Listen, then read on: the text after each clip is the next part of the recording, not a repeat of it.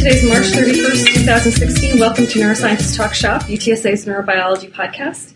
Our guest today is Russell Ray, who is Assistant Professor of Neuroscience at the McNair Medical Institute at the Baylor College of Medicine. Hi, Russell. Hello.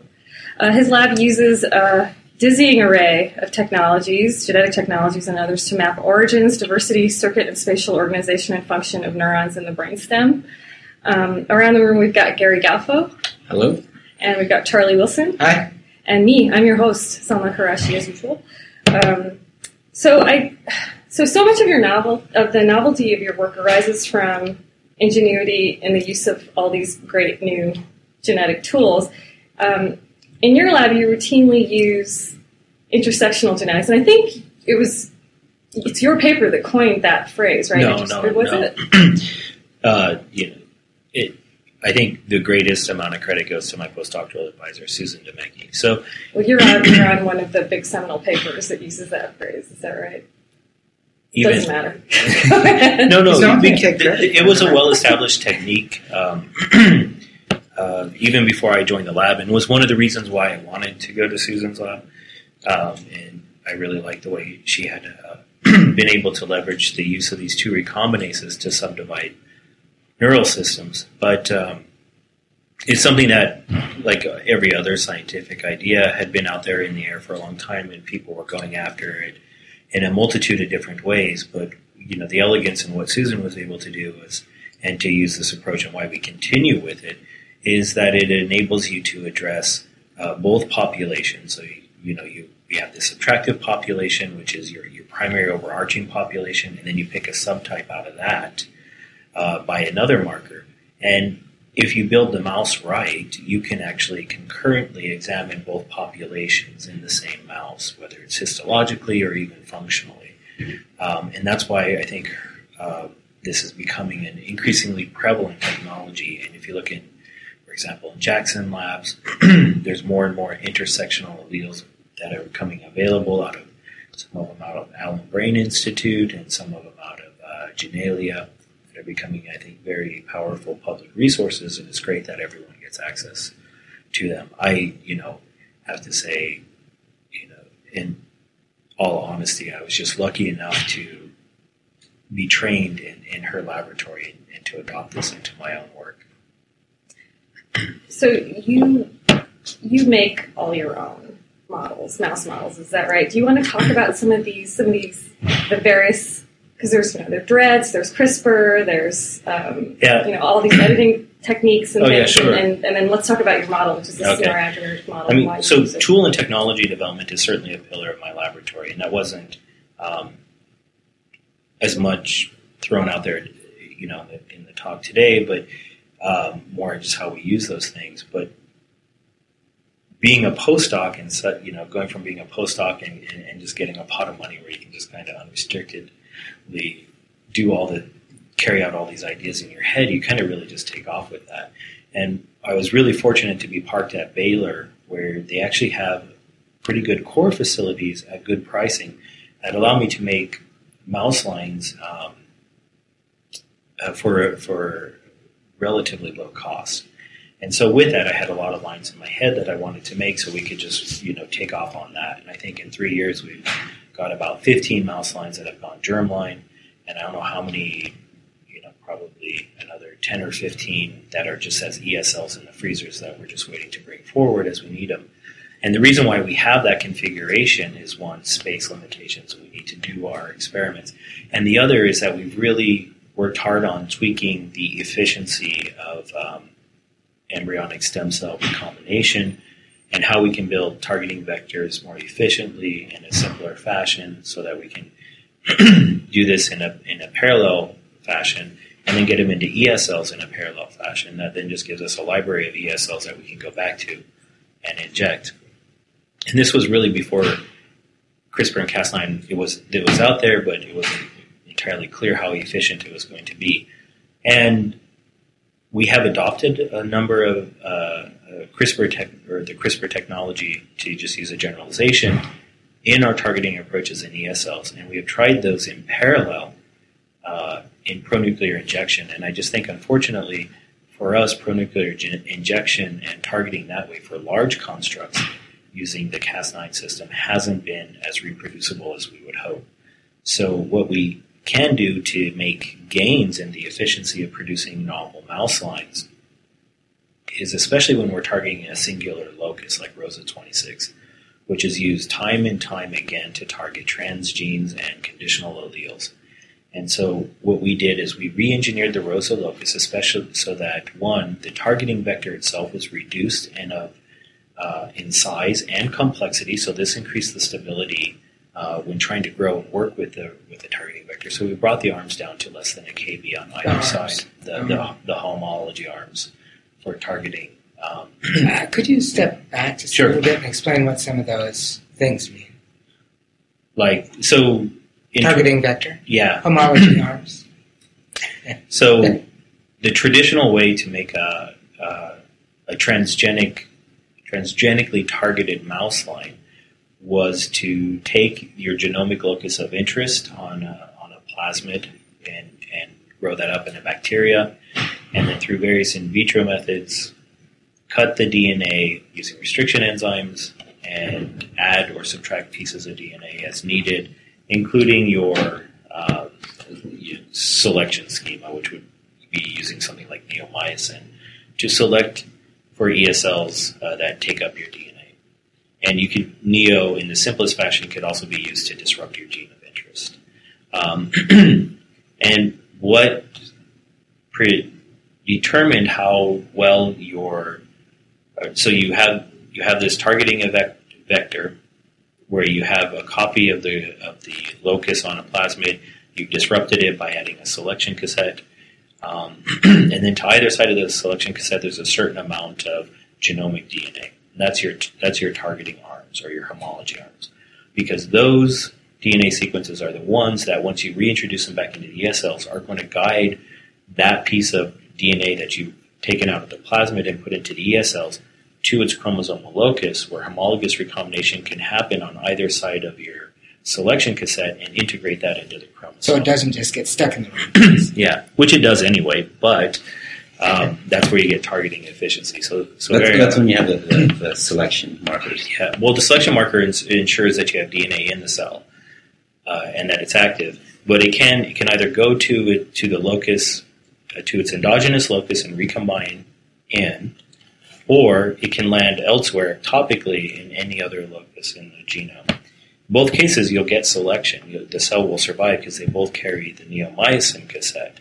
There's other tricks where you can put a death gene on the end of the homologous DNA so that if it recombines, the death gene is eliminated, but if it just jumps in transgenically into a random locus, it usually, not always, but usually incorporates that death gene, so then the cell will die there. Right? And this is the brilliance. So this was the first targeting papers were Thomas and Kopecky in 88, 89, and then that terminal non-homology using thymidine kinase was actually Suzy Mansour, who's a professor at University of Utah and was a student in Mario's lab. So her paper was the one that really introduced the terminal death genes. So how do you reduce the homology arms at the same time as adding all these death programs?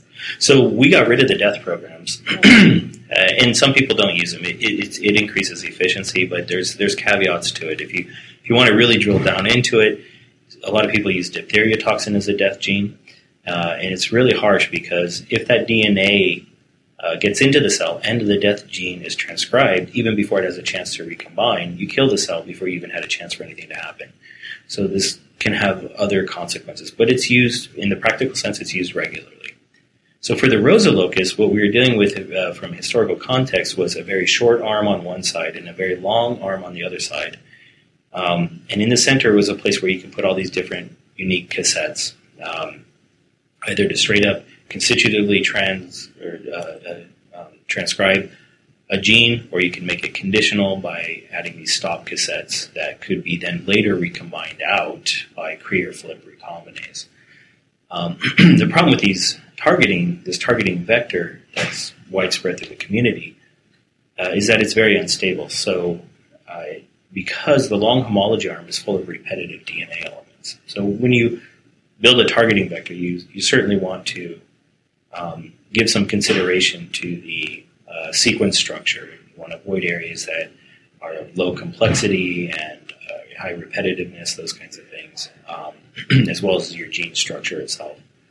So what we did was we saw in Cas. So ROSA already targets quite efficiently on its own, but what we do is the first thing I did, and this was in Susan's lab because there was major stability issues. Whenever we tried to build these cassettes, they would recombine in the bacteria because of all these repetitive DNA elements and the high copy number, and it just made it very difficult to even acquire enough DNA to do an electroporation, which is the introduction of the DNA in the cells. And the way, because we were still using a death gene at the time, what we would have to do is make the vector in 2 steps. First, you would make your cassette, whatever it was going to be, and then you would test that cassette in cell culture and make sure it did everything you wanted, either recombine or produce the protein of interest.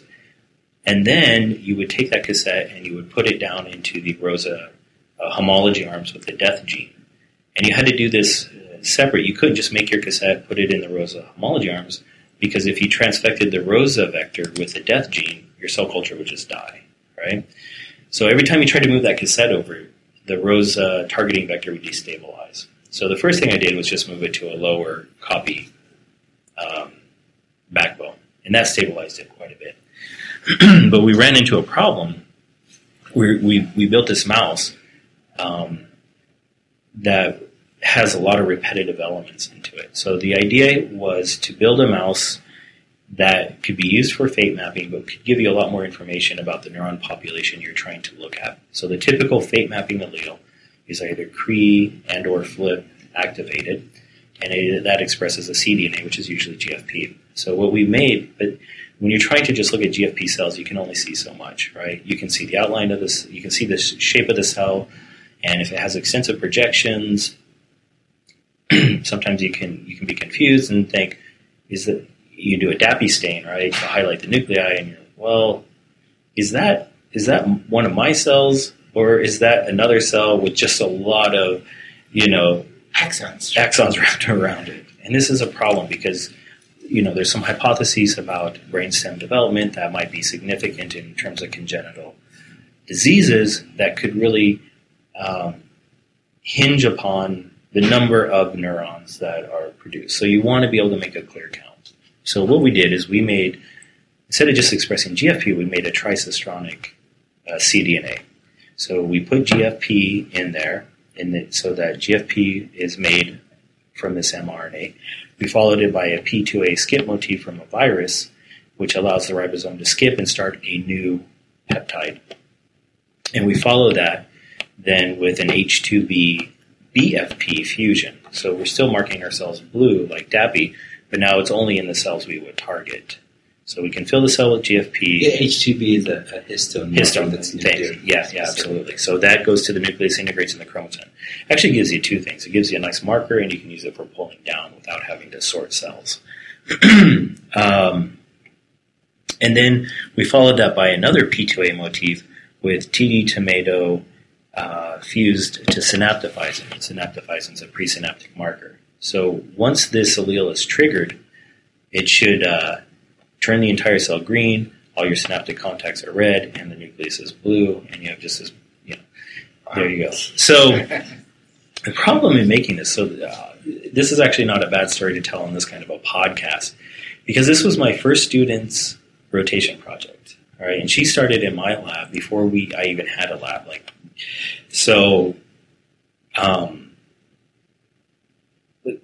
Literally, we walked down and kind of said, all right, you guys are done working. We need to get to work, for when they're trying to just clean stuff up. And she helped me finish cleaning up the lab, unpack boxes. Her name is Jenny. And so I said, here's this project I want you to do. And so everyone who rotates through my lab, the idea is make a mouse so that if you don't stay in my lab, you can at least be attached to the mouse and get your name on a paper. That helps you out. If you stay in the lab, that will probably contribute to your future project. And we just like to make mice. So she was the first thing. That was my ideal, and so far it's worked out. But we have 3 students who are each making mice now. But I said, this is your rotation project. And so she fought this mouse. We've had the lab open 3 years now, and it's just now being bred to go germline. because we had so many troubles along the way. In the interim, we've made a ton of mice. So it's that we can't make mice. It's that this mouse taught us how to optimize every step along the way. And one of the big problems was that we were still running back into this instability. So when we would take, so even though the targeting arms had been moved into a low copy vector that stabilized everything, in most cases, first when we tried to move the vector over, it all became very unstable again. So we're right back to square one. And it was unstable because actually building the intersectional cassette that gave us this great tricistronic cDNA was in itself very difficult because it's quite repetitive. First, we wanted to optimize the stop cassettes that we use in the conditional fashion. So the typical intersectional conditional allele is a CAG promoter that now will ultimately be parked in front of the ROSA promoter. You follow that by a stop cassette, and there's a variety of stop cassettes out there that people have utilized, and some of them are leaky. And so if you're expressing a neurotoxin, you don't want leakiness, right? Can you say what is leakiness? Leakiness means that the promoter machinery, the transcriptional machinery sitting on the promoter, instead of terminating at that stop cassette and producing a truncated mRNA, will actually read through it into your cDNA. So Stop didn't stop. Like red lights around here. Yeah. So if it's GFP and it reads through, once or twice, every couple months or something, or once or twice even in a day, that's not going to produce even enough GFP to see under a sensitive scope, right? It doesn't matter. The cell will still remain unmarked. If you're producing tetanus toxin light chain and you read one mRNA through, given that prior experiments have suggested via dialysis via micropipette into a cell that you need 10 molecules of tetanus toxin light chain to inhibit 50% of synaptic transmission, one mRNA can wreak havoc in a cell. So you want these stops to be super tight. And people have taken various approaches, and there's anecdotal stories out there. This works best, this works that, so it works better, and whatever. And I think right now, in my opinion, and it's based on, again, anecdotal evidence, I would say flex cassettes are actually some of the tightest out there. And I can explain that later, but it's more used in a viral context. But coming back to the stop cassettes, what we had in this case, we used this one called PBS 302, which seemed to be the most potent stop cassette that we had with the least amount of leakiness. And we need 2 of these stop cassettes for the intersectional approach that Susan had developed, right? So we just duplicated, instead of using 2 different ones, we just duplicated that stop cassette. The problem is it increases the repetitiveness of the cassette. So we have 2 LOXP sites that match each other. We have 2 stop cassettes that match each other, 2 FRT sites that match each other. Then we put into that the cDNA, which has 2 P2A motifs that match each other. And then TD tomato is a dimer, so that matches each other. So it had a lot of just like double sequences in it. And so when we tried to bring this back into ROSA, it just destabilized it entirely. We fought with this for months and months and months, and then finally said, let's just try a Cas9 approach. So we cut the arms down and got rid of all the repetitive DNA in the ROSA targeting homology arms and made them smaller so they're just easier to use. And also, CRISPR-Cas9 limits to how much homology you can have in order for that system to work, right? I don't know if it limits. I don't know if anyone's really shown that there's, as compared, like if you took a really big targeting vector that normally targeted already, and then you took and then tried to add Cas9 on top of that, I think it would still target, at least in ES cells. What it does is it makes it easier for you you don't need as much. So one other, just as an example of that, one other locus that we targeted not to create a conditional allele, but to create one of the flipper Cree drivers that we use to trigger the conditional allele is the DBH locus. And what we did there was to, so the DBH gene has been targeted multiple times over, and we just wanted to get the same mouse so that we could do our experiments. So we just copied the targeting vector from the very original targeting from Richard Palmiter's lab, and he was just knocking out the gene and just destroying its function. We wanted to insert flip recombinase. So in Palmiter's lab, his homology arms are quite long, and he got about 8% efficiency by targeting that without any, this was many, many years ago before anyone could conceive of Cas9 in this way. So we used Cas9, but then we could get away with 1 kb homology arms. And even though the homology arms were shorter, because we add the Cas9 system to it to cut the chromosome, we could match his efficiency even though we had shorter arms. Now, based on the early work in Mario Capecchi's lab from I did these very early experiments. Susha Deng.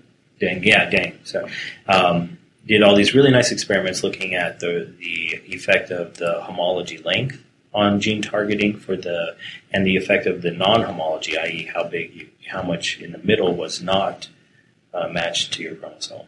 And his experiment showed that the amount of internal homology didn't, up to his testing limit, which I think was 14 kb, he could target with the equivalent efficiency 1 to 14 kb of non-homology inside your targeting vector. That was the same as long as the arms were the same. But the shorter his arms got, the less efficient it became. So based on those papers, we would have predicted without Cas9 that our targeting vector probably just wouldn't work. But by adding Cas9, we could use a much simplified vector. And target with the same efficiency as a vector that would have taken several weeks. Mm-hmm. But we just made it in a day or two. So we ordered the primers. So we PCR 1K, just use mouse genomic DNA from one of our mice in the colony, and so we just PCR a kilobase of homology on one side, PCR up a kilobase of homology on the other side, PCR up the components of our targeting cassette, our flip recombinase, and our neoselection cassette, and then just put them together in a test tube to do a Gibson reaction, which is just a new way of, it's called isothermic cloning. It just allows you to join pieces of DNA quite efficiently and in a very ordered fashion. And what you get out of that is you put 5 pieces in, and you get out a nice circular plasmid that transforms. Sequence it, and you're good to go. So it makes so now that you can do this, you can make your targeting vectors without having to screen a library or go into a back or anything like that. It makes it very fast.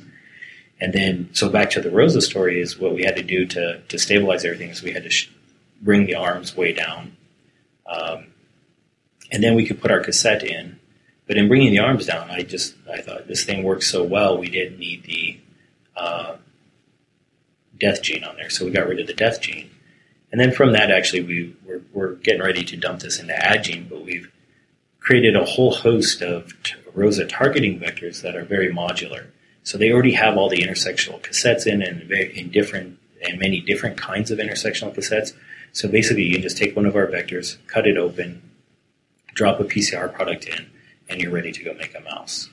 So that's a good segue, the intersectional, how you use this system. So when you were in Susan Daimecki's laboratory, you found that serotonergic neurons in the brainstem are important in respiratory control as well as controlling body temperature, right? So that was a pretty cool study. But then when you left the laboratory, someone took over the project, and I believe using a specific Cree driver that was restricted to one rhombomere. I believe rhombomeres 2 and 3 with HOX-A2. It's actually 2. Two rhombomeres. Rhombomeres 3 and 5. They're defined by EGR2. Yeah. No. I thought it was HOX-A2.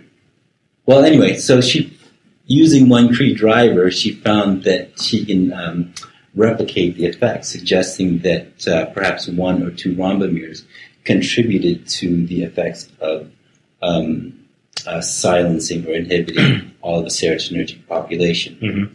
So the question is, if it's that one population, it seems to be that population, the more rostral serotonergic neuronal subtypes, those are rostrally projecting. Mm-hmm. So do you know, or can you use this system using transsynaptic, expression, right, to identify the population of neurons that group projects to control this behavior. Does that control which behavior? While controlling respiratory function and body temperature. So the cell reports that you so in the cell reports paper, what Rachel had done taking off of this earlier work was both to map these at the electrophysiological level using slice physiology and the intersectional reporter, so she could just record off of a green neuron and record off of a red neuron, test their response to CO2, and then begin mapping it that way. So that added a nice layer to the functional data, and then marching through rhombomer by rhombomer, what she could show is, okay, the intersection with rhombomer 1 doesn't give a phenotype, the intersection with rhombomer 2 doesn't give a phenotype, and so on. And then you get down to rhombomer 3 and 5, flanking rhombomer 4, which doesn't give rise to serotonergic neurons. But because of the way she could cut her slices and everything and localize the electrophysiologically those neurons, she could be more confident that the population derived from rhombomer 5 is likely the functional population rather than those derived from rhombomer 4. So, which means that it's rhombomer 3. So, which means that since rhombomer 4 is devoid of serotonergic neurons, those that are born anterior to that are the rostrally projecting, and then the more posterior, dorsally projecting. So this suggests... The problem is because you're capturing those populations concurrently in every experiment, unless there's a way to separate them, which you can anatomically because their general fates do still follow the old kind of stripe pattern.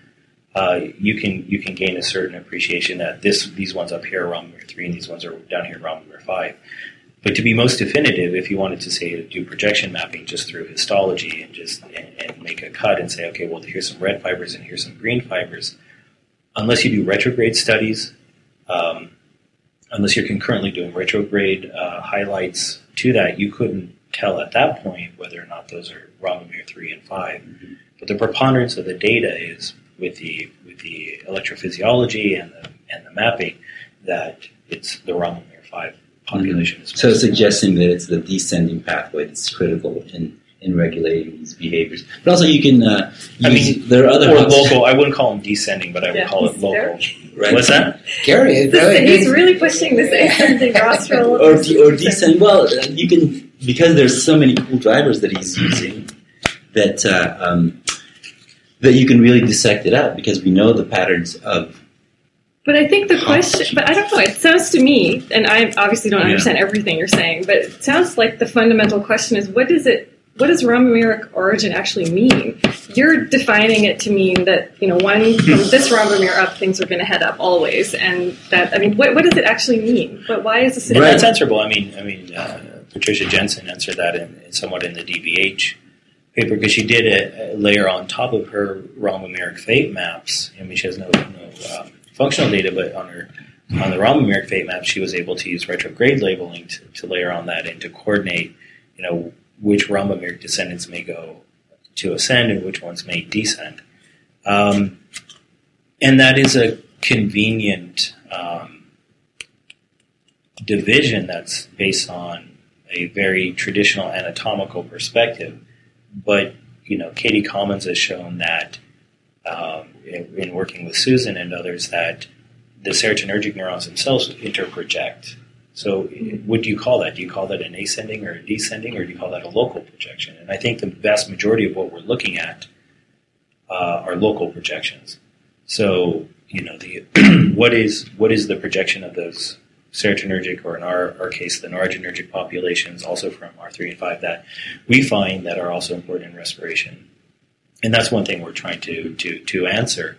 And at best, what you can do now is simply, by color differentiation, map and see where the fibers go to. But whether there's active signaling at those points where you presume contact, and that's germane to your function, still you have to employ additional methods to answer that question.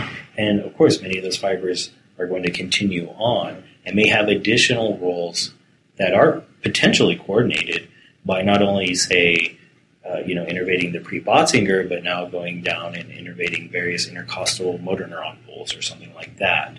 So, I think that all just remains to be resolved. So I'd like to ask a more general kind of question.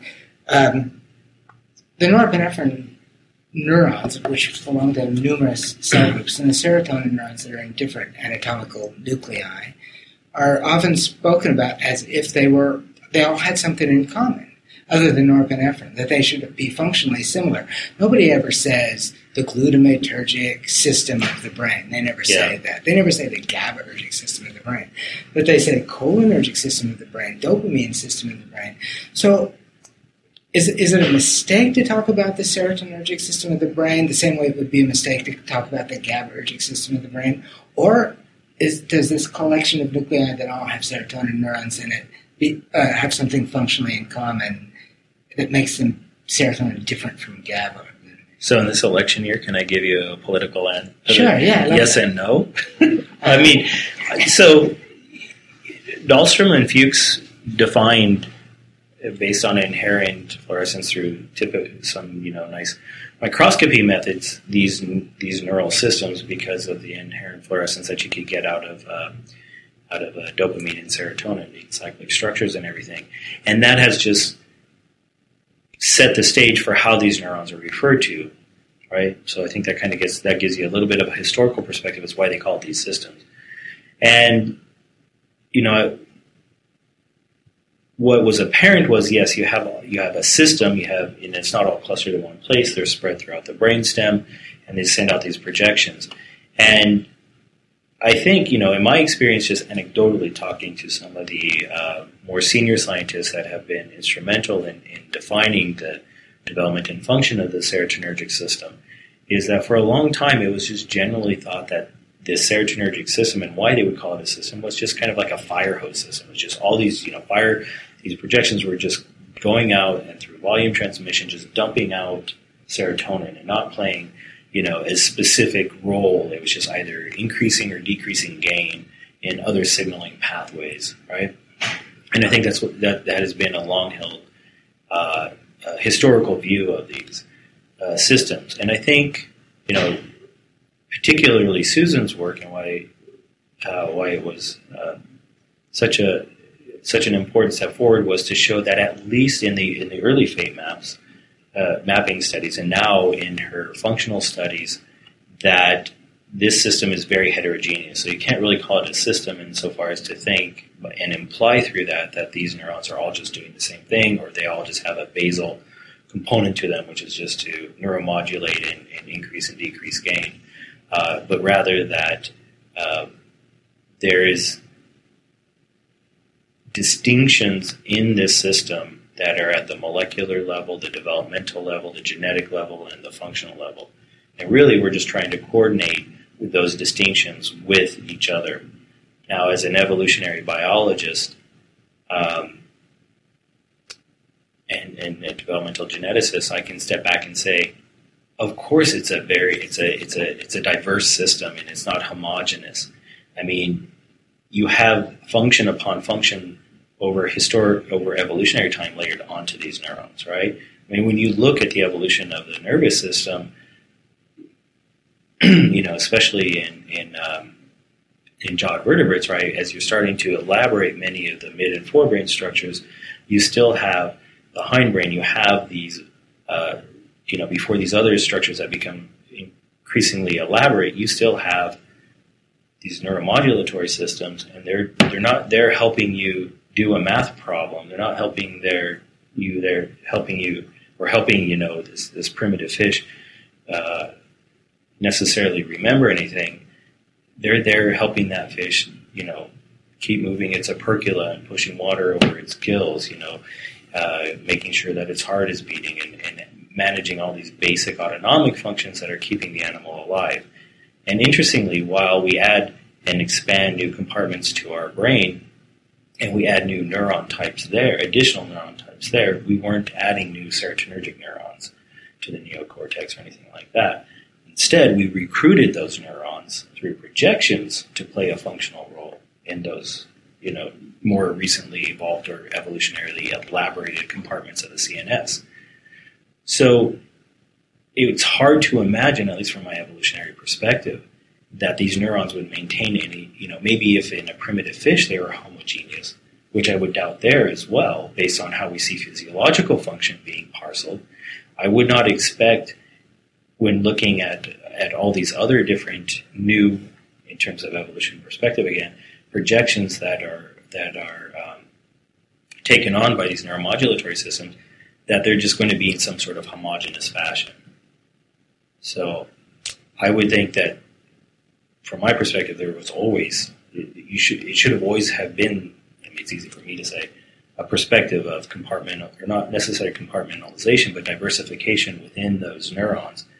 You mean the neurons within the same serotonergic System, population? yeah. Okay. Well, I think what he was saying was different nuclei actually have different functions, and it just happens that their neurons use serotonin as their transmitter. Well, no, I mean, the idea is that even then, that's again going back to just the first fate maps to kind of break up the serotonergic system. It was really thought, if there was any specialization, it was going to be in those nuclei. This nuclei did one thing, and this nuclei did another thing.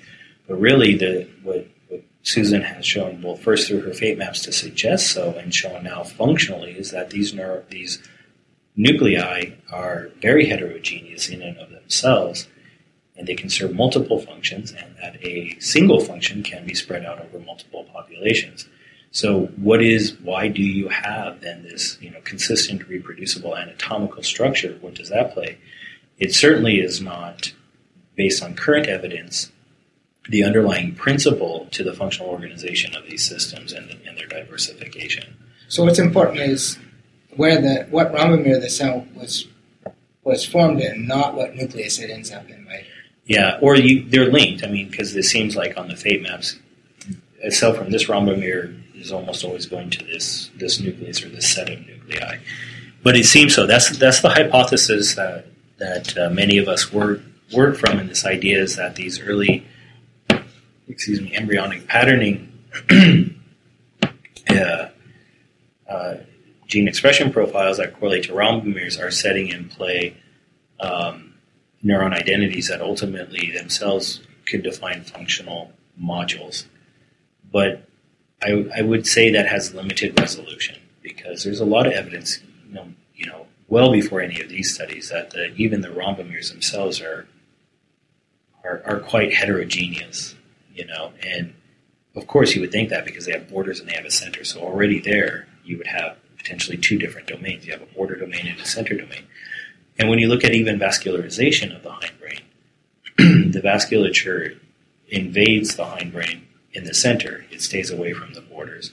And people like Gilles Fortin have shown that if you just in recombination experiments, even if you just turn a rhombomere around, it will completely change the patterning motif and everything like that. So it seems like in a given rhombomere, there's an anterior-posterior patterning system there.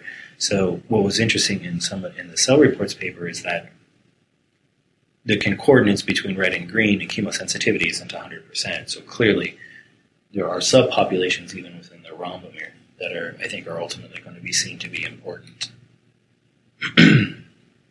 So you spoke about evolution and development. So it's interesting that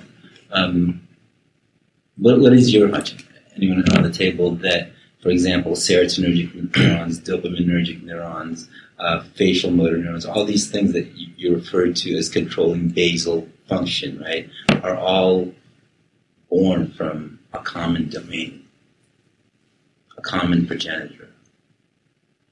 Evolutionarily speaking? Developmentally, right? So serotonergic neurons arise from the same domain that will give rise to these motor neurons that control autonomic functions. Dopaminergic neurons are born from those same domains. A little bit different time point, but they're arising from a common domain. So do you think that there's some inherent advantage to that?